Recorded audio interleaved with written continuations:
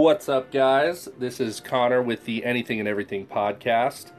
Don't forget to favorite this station and tell all of your friends about the goodness that it is and how wholesome it is for your diet.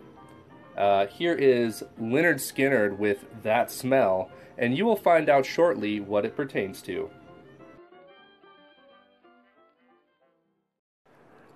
Well, alrighty then. This is the Anything and Everything podcast, and it's episode 21.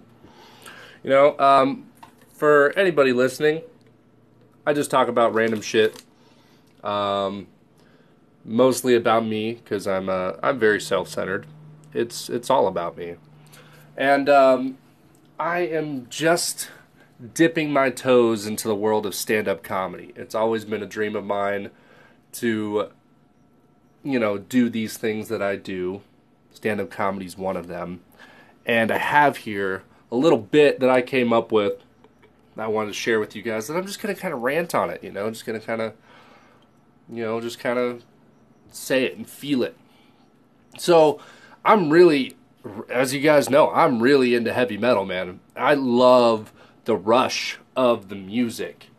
I love the environment of aggression that I feel when I'm at concerts. And there's always different types of people. I see black dudes getting down to metal, man. That's fucking awesome. It really brings the people together and makes me think, wow, what a great world we live in. This is incredible. But there's always that one guy, though. No matter what, there's always that one guy. When you go to metal concerts, you could be at a fucking Slayer concert, and some unoriginal dickwad just yells out, "Play Free Bird! Free Bird!" Yeah. We all know that guy. Long hair. Lot of facial hair. He's always got 2 beers in his hands, but that's 2 more than he needs. He just looks like Sub-Zero from Mortal Kombat is about to knock him out. He's just, and his friends and girlfriend are keeping distance. They don't want to have anything to do with him. Slightly overweight, and really testing the tensile strength of his skinny jeans. And always got the battle jacket on. Gotta have the battle jacket. For uncultured people, that's the leather vest with all the band patches on it that was sewn on by their mother. Just so you can keep up. This is my message to you. Shut your fucking mouth. Nobody, not even Lynyrd Skynyrd, has wanted to play that song since it was released back in '73. That is 9 minutes of fucking arthritic torture.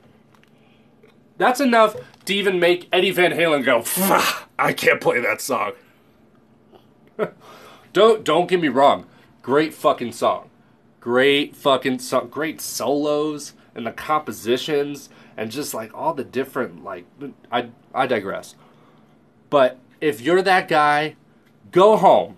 Turn up your fucking temper tantrum music, which I'm all for, and drown yourself in the tears that you cried because your dad never said that he was proud of you.